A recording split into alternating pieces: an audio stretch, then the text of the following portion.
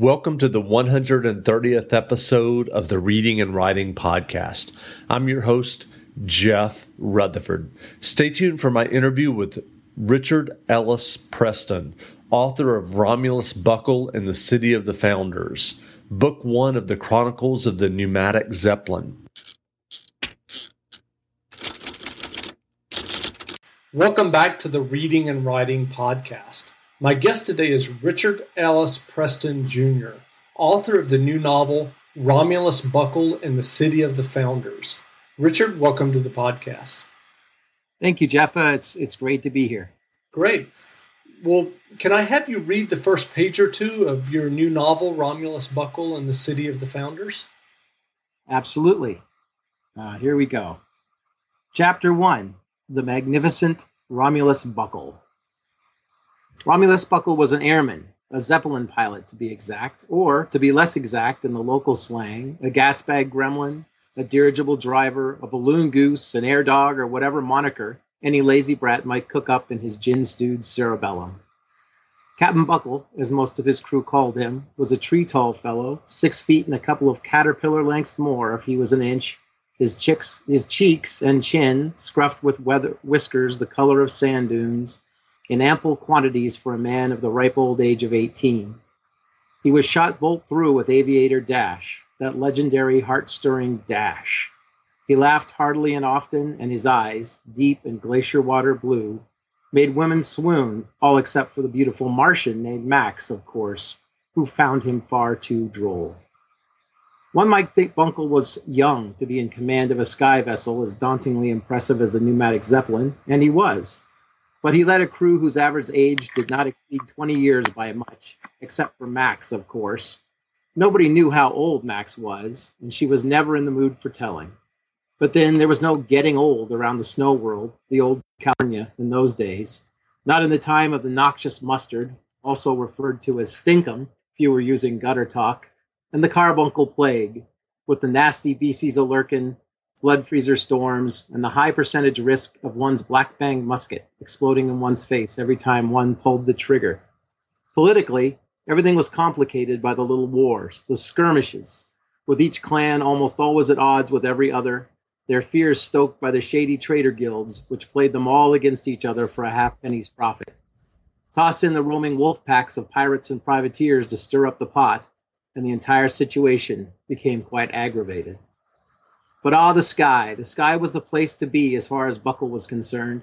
It was no matter to him that Zeppelineers were sitting ducks in their fragile steam clunkers that flew far too low, were notoriously difficult to bail out of, and were frighteningly susceptible to the catastrophic pop. Steam engines, with their red-hot furnaces and boilers, did not really belong up in the sky inside giant fabric bags of flammable hydrogen, constantly battered and rattled around and shot at. Not really. Zeppelin pilots had a life expectancy of 6 months in a skirmish zone, 1 year in peacetime. But the second statistic was meaningless because all of the snow world was a skirmish zone, at least had been, at least since the day of the storming, and nobody knew where that statistic had come from. Anyway, so there's a little passage from the beginning of the book.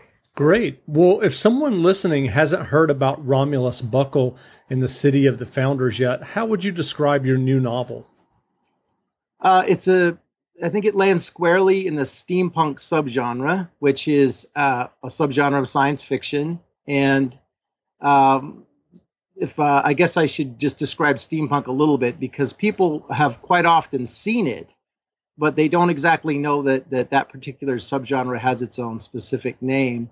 And steampunk as a subgenre tends to focus on the Victorian era of the British Empire, and also focuses on steam power being the primary mode of power.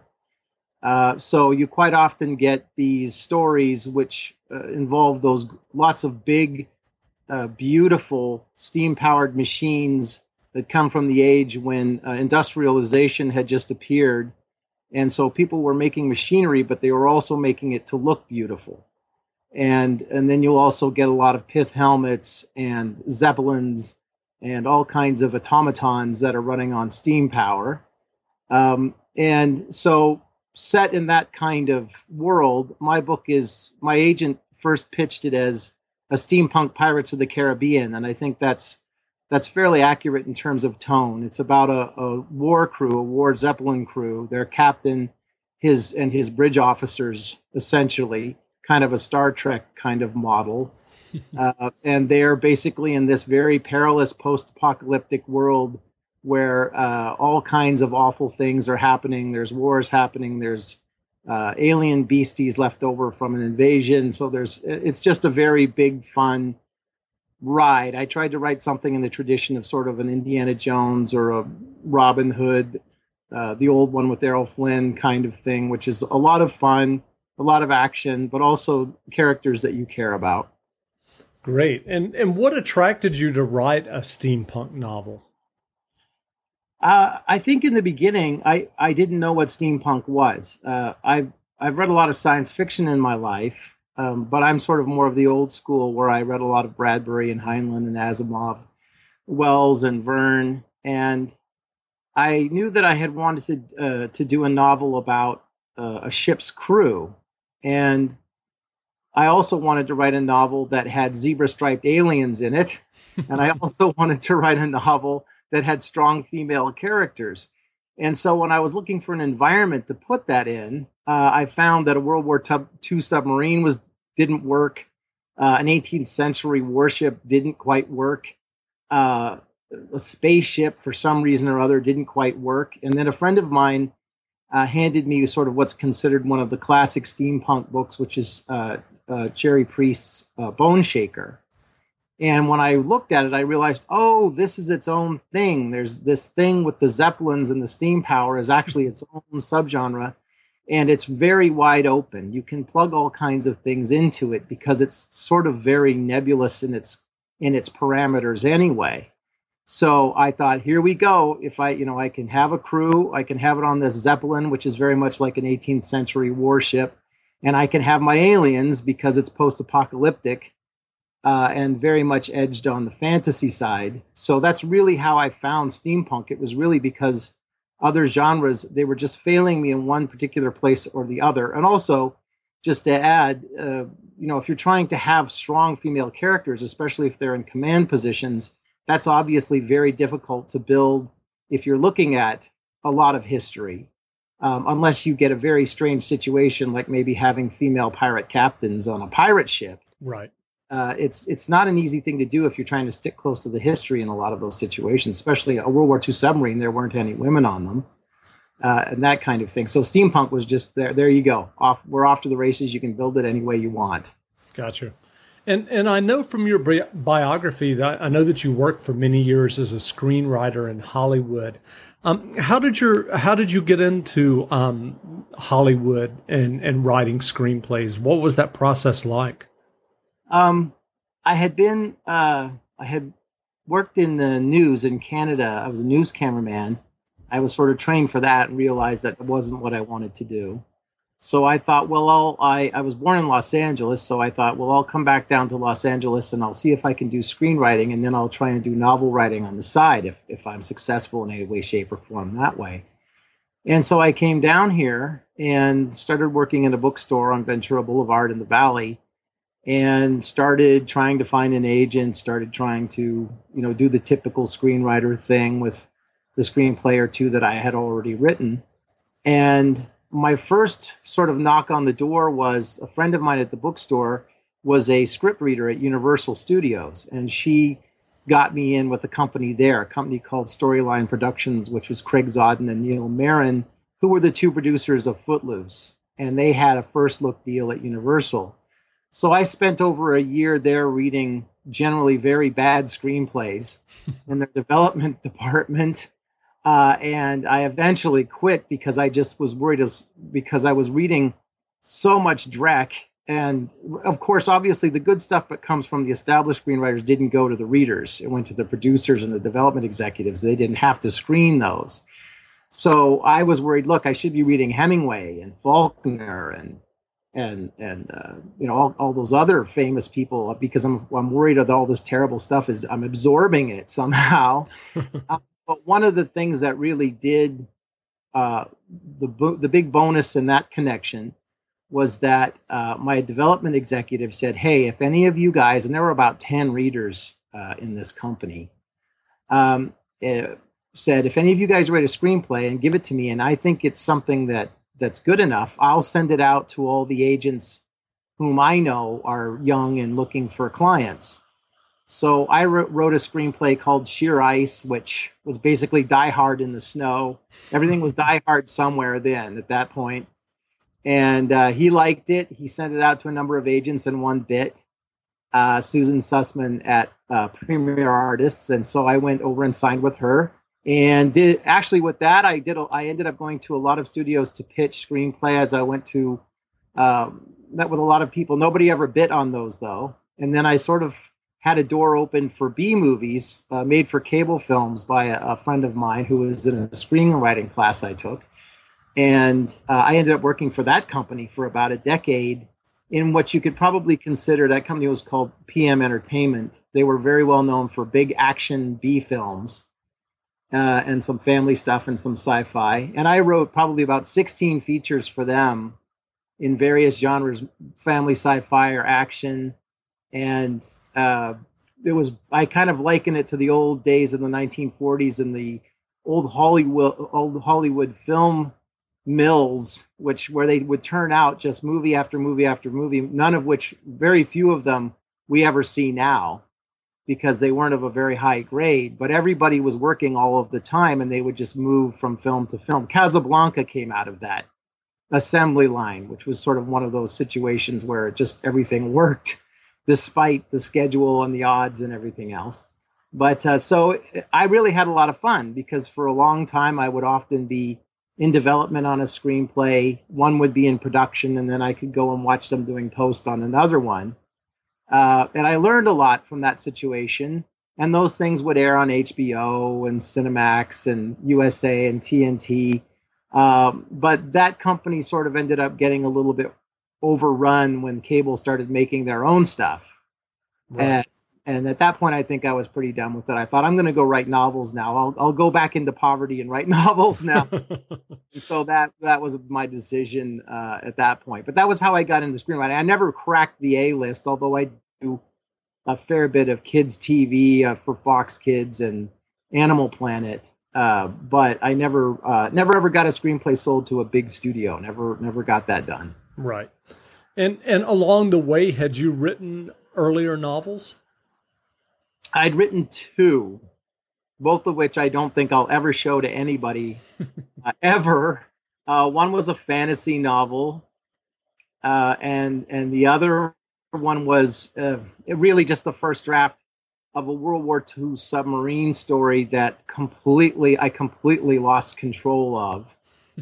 So I'll never show. They're in my closet in a box, and probably for posterity's sake, I should burn them so no child of mine ever opens that up and reads it.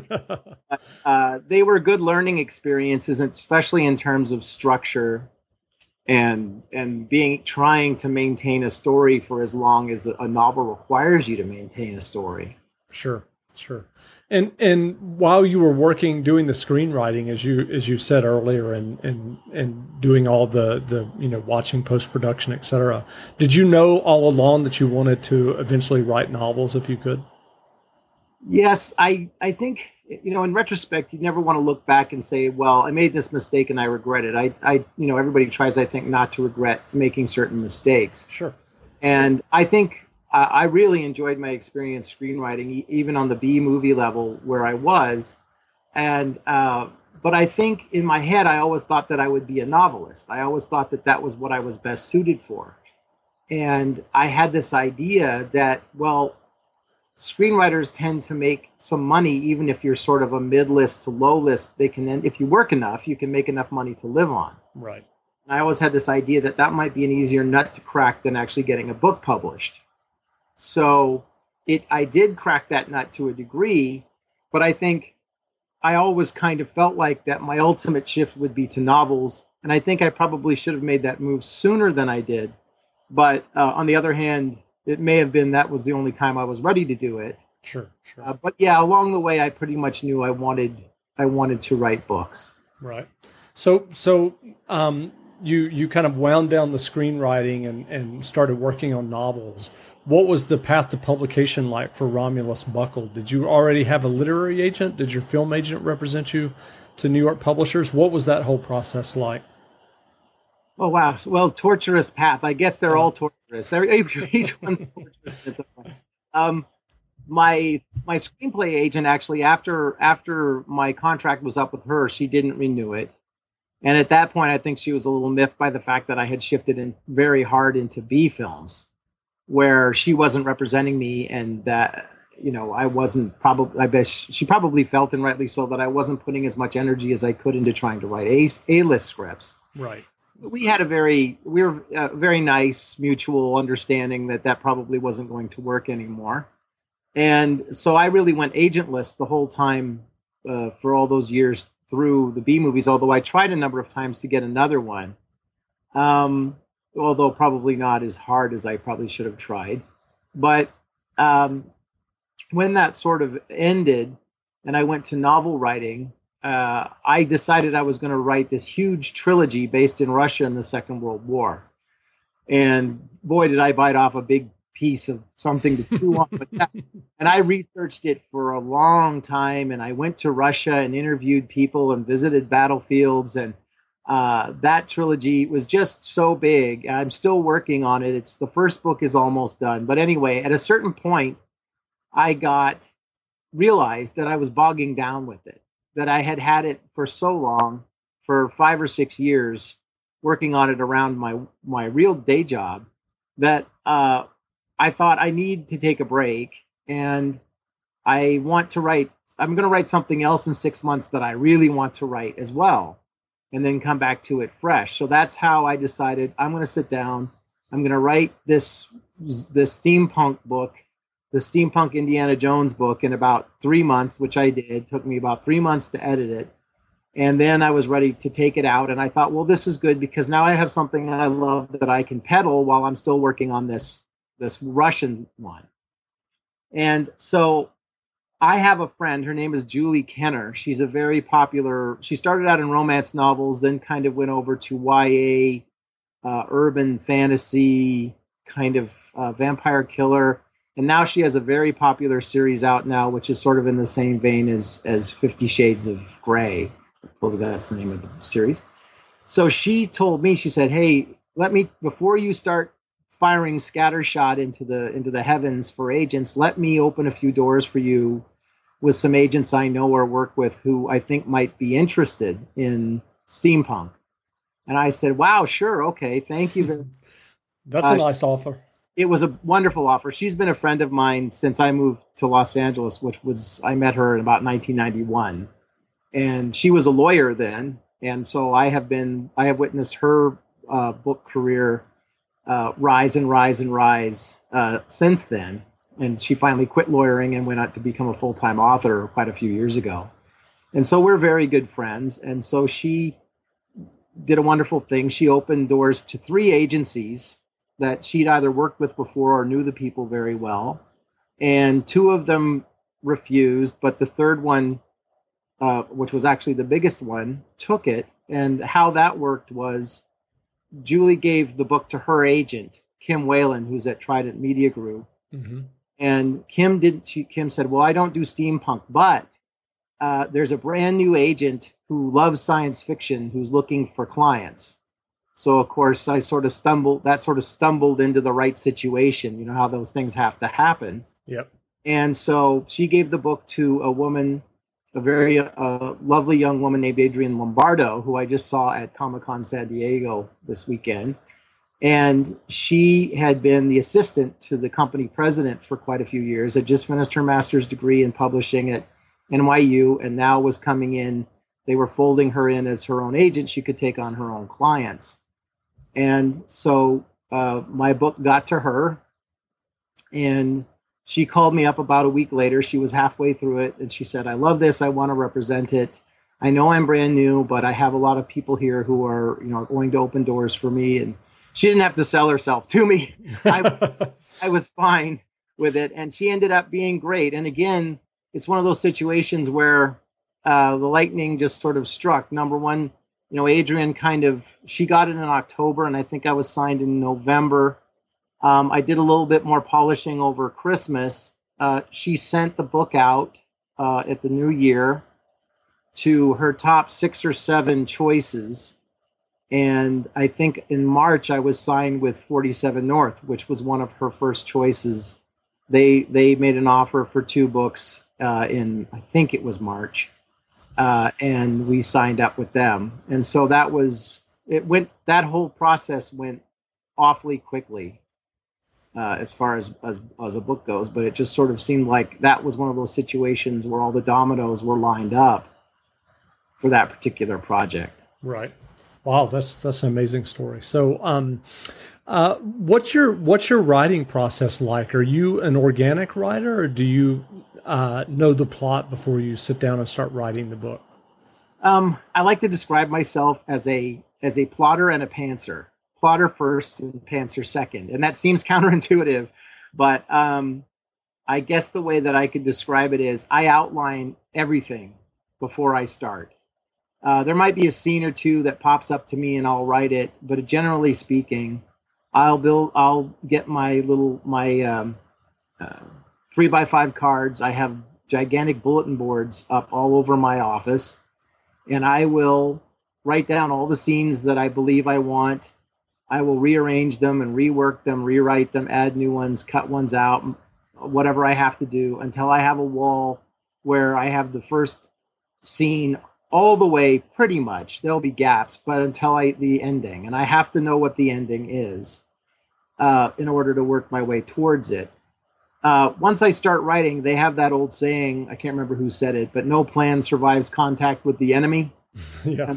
And that pretty much works for my writing, which is once I get started, the characters, once they start talking and once the story starts rolling, everything starts going in different directions. But that's fine, because I feel like I'm pantsing it a bit there because I just let it go where it wants to go and see what happens.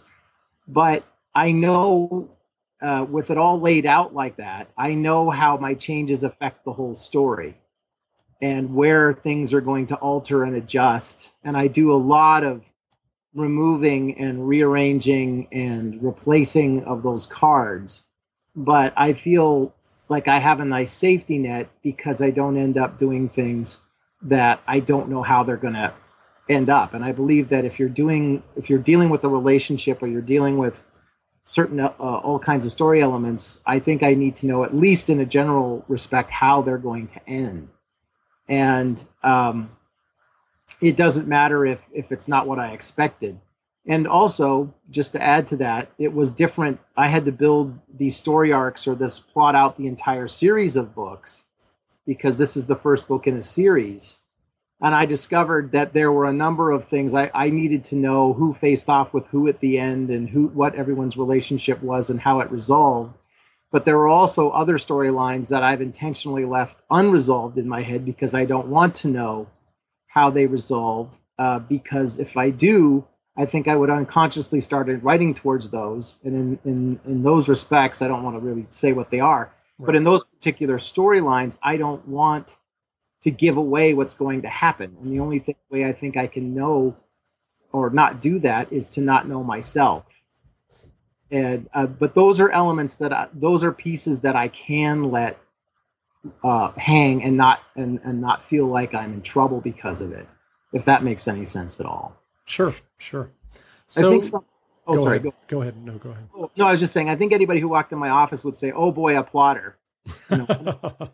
A compulsive plotter. But I really think that if you sort of lift the lid on it, it's actually quite a messy situation, and I think I have the ability to not be locked into those into all those cards. That I can just mess them and rearrange them as I go. And is that a process that you started using with your screenplays, the 3x5 cards for each scene? Yes, absolutely. Screenplays require really such a strict structure. Mm-hmm. And you've probably seen, I don't know if you've written any screenplays or know a lot of people who have, but there's so many books on that 3-act structure that, generally speaking, every screenplay has to conform to these plot points at certain areas and midpoint and all kinds of structural things which seem to apply so very well to movies. And I think I did, in the beginning, very much learn and be comfortable with the cards. But I find them to just be, a huge help, because I can sit back and I can look at the skeleton of my whole story whenever I want to. It's all in one. It's like looking at the skeleton of a dinosaur. You can't really see the creature yet, but you know what its shape and form are. And I think that's a huge positive for me in my process. Sure. So what advice would you have for someone who is an aspiring writer and would like to get their own novels or short stories published? Or screenplays? Sure. Screenplays, I think screenplays and novels, everyone tells me that it's harder to get a novel published than a screenplay. And I don't know if that's true, especially now that if you're talking about A's. The A-list, because the studios seem to be hedging their bets so much on fewer movies with bigger budgets. But I think that if you're a screenwriter and you want to do features or episodic, my advice would be you've got to write the best possible spec script you can. You have to write something that people will notice. And then the other thing would be, I think that the cable networks are generating so much of their own in terms of programming that seems like that's sort of the new fresh place for new writers to try to go. In terms of an agent, I think that you can tell from my experience that when I got my screenwriting agent, Susan Sussman, that agency had just opened. And then when I got my literary agent, that was a brand new agent, a very young agent at a big agency. And so you've got to do, and both of them had doors opened by somebody else that I knew. Those were not cold, that was not me submitting, right? Through the regular channels. Those were through contacts. And so I guess if I could reverse and look backward, I would say work very hard on your contact, very, very hard. Massive stuff. I saw it personally when I was a script reader at Universal. The tide is overwhelming of what's coming through the door at these normal human beings who are the executives and producers and agents. And so you have to, in many, many ways, you have to find that kink, that chink in the armor, that little spot, that opening, if that's a friend of someone or something along, or win a contest, something like that, but something that gets you on their desk with some sort of reason to read it, because it's just the volume of what's coming at them. It's very hard to just submit and hope that they notice it. It's very, very, very hard. Gotcha. And so I think you have to start thinking creatively and start trying to say, who do I know who knows who? And when I first came out to Los Angeles, once people knew that I was coming out here, and once people knew that I was wanting to do what I wanted to do, friends of my parents who went to school with someone who was the producer of a film let my parents know. There were not many, but a handful of doors open for me just simply through the 6 degrees of separation that people have. Sure. Around you. And I would say, look hard for those things. Make sure that your friends and your family maybe just chat you up a bit to their friends and family, and you might be surprised who knows who. And that would be my advice. In terms of the book, I guess the book writing, that would be similar. I think it's very difficult to get in through the slush pile.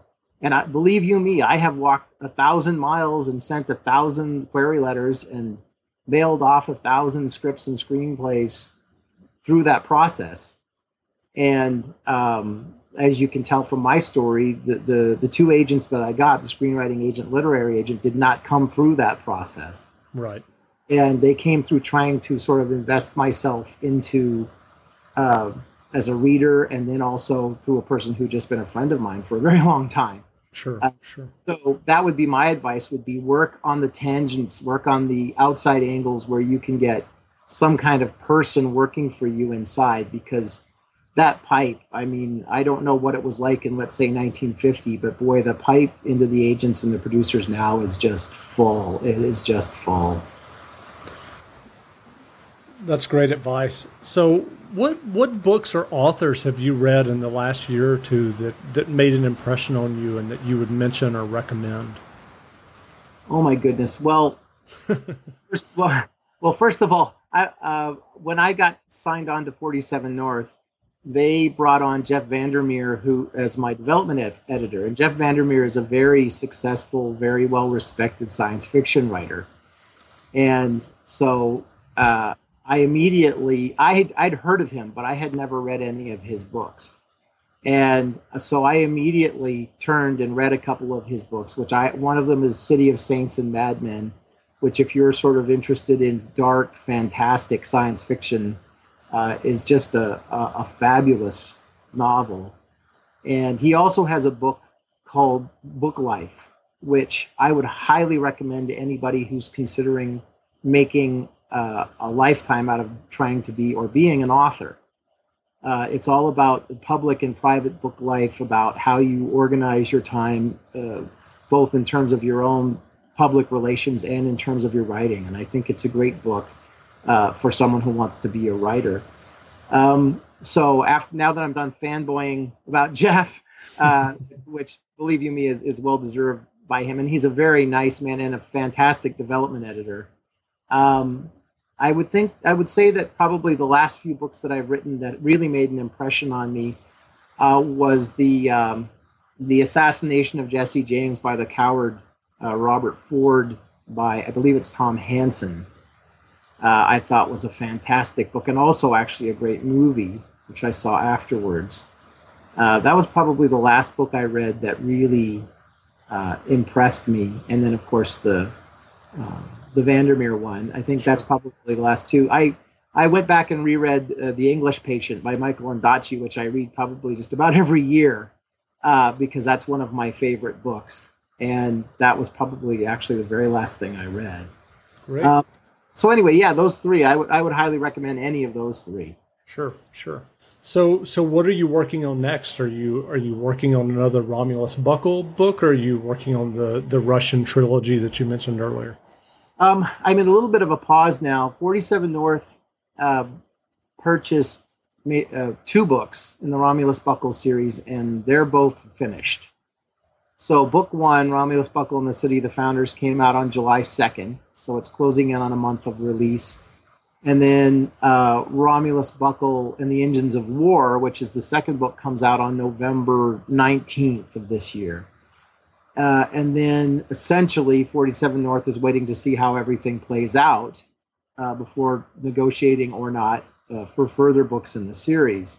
So right now I am in a little bit of a pause. And yes, I am finally polishing up the first book of the Russian trilogy, so that I'm hoping that I'll have time to get that to my agent and hopefully get that running in terms of having it submitted to publishers before there's any pressure coming down. Well, hopefully there's pressure coming down for more of the Romulus Buckle books.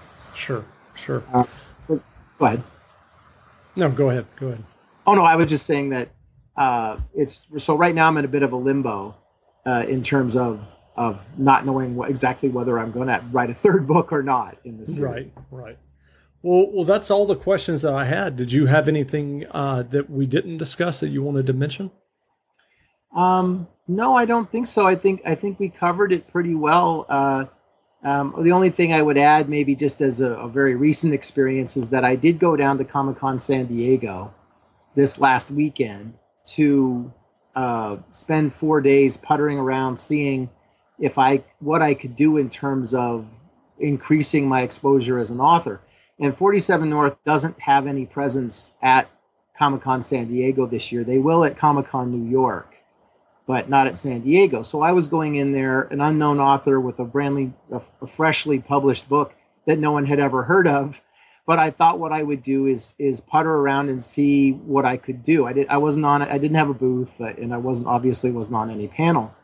And I think that it was actually fairly productive. I actually walked around and handed copies of my book to people in steampunk costumes, which, of course, that's probably not much return on the effort, but it's just exposure. But I did go to all of the booths, and steampunk is starting to get bigger in terms of people's awareness of it. And I did go to a number of booths, the League of Steam, the Gaslight organization in San Diego. And they're all very for promoting steampunk. So it looks like I'll be able to do some things with them. And that's a little bit bigger platform, of course, obviously, than me myself. And once again, that's the personal contact of going down there and meeting these people. And most of them are very, very nice. So that would be the only thing that I would add, that if you are a writer, and this is one thing that my friend Julie, who's a very successful author, has also urged me to do, is that there's a lot of rewards that come from going to conventions or going to writers' organizations that you join, and building up your contact network within those organizations, even with people who you don't think are in a position to help you career-wise. And that's being cynical. Of course, you make friends with everyone who's friendly with you. Sure. A lot of those people, again, end up having much bigger webs and networks behind them. And there's a lot of people who love to pay forward with people they like. They'll open doors for you that you normally wouldn't have been able to open. So I guess my only other added piece of advice would be, I know a lot of writers just they go into their hermit den and they don't ever come out. And that's what some people do. And that's fine. But if you are looking to increase your opportunities, I think it has to be through that human communication. Even now in the age of the internet, when you can do all that contact electronically, digitally, I think that if you have local organizations, you should make an effort to go and be a part of them. That's great advice. Because I my day job, I work in public relations, and I think, yes, I think that human, face-to-face contact can really augment whatever you're doing online digitally. So that's good advice. Well, again, we've been speaking with Richard Ellis Preston Jr., author of Romulus Buckle in the City of the Founders. The book is available in bookstores now, so go buy a copy. Richard, thanks for doing this interview. Hey, Jeff, it was a great experience and an honor. Thank you very much for having me on. Great.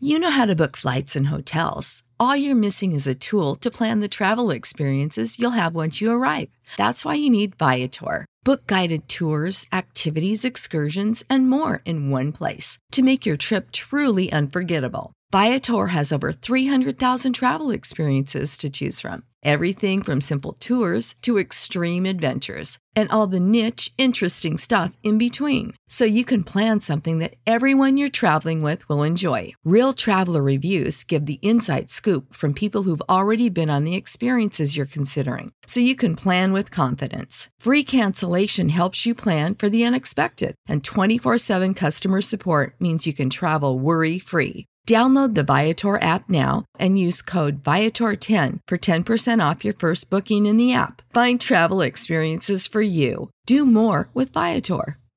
Support for this podcast and the following message come from Corient. Corient provides wealth management services centered around you. They focus on exceeding your expectations and simplifying your life. Corient has been helping high achievers just like you enjoy their lives more fully, preserve their wealth, and provide for the people, causes, and communities they care about. As one of the largest integrated fee-only registered investment advisors in the U.S., Corient has deeply experienced teams in 23 strategic locations. Corient has extensive knowledge spanning the full spectrum of planning, investing, lending, and money management disciplines. Leverage Corient's exclusive network of experts to craft custom solutions designed to help you reach your financial goals, no matter how complex they may be. Real wealth requires real solutions. For more information, connect with a wealth advisor today at Corient.com. That's Corient.com. Corient.com.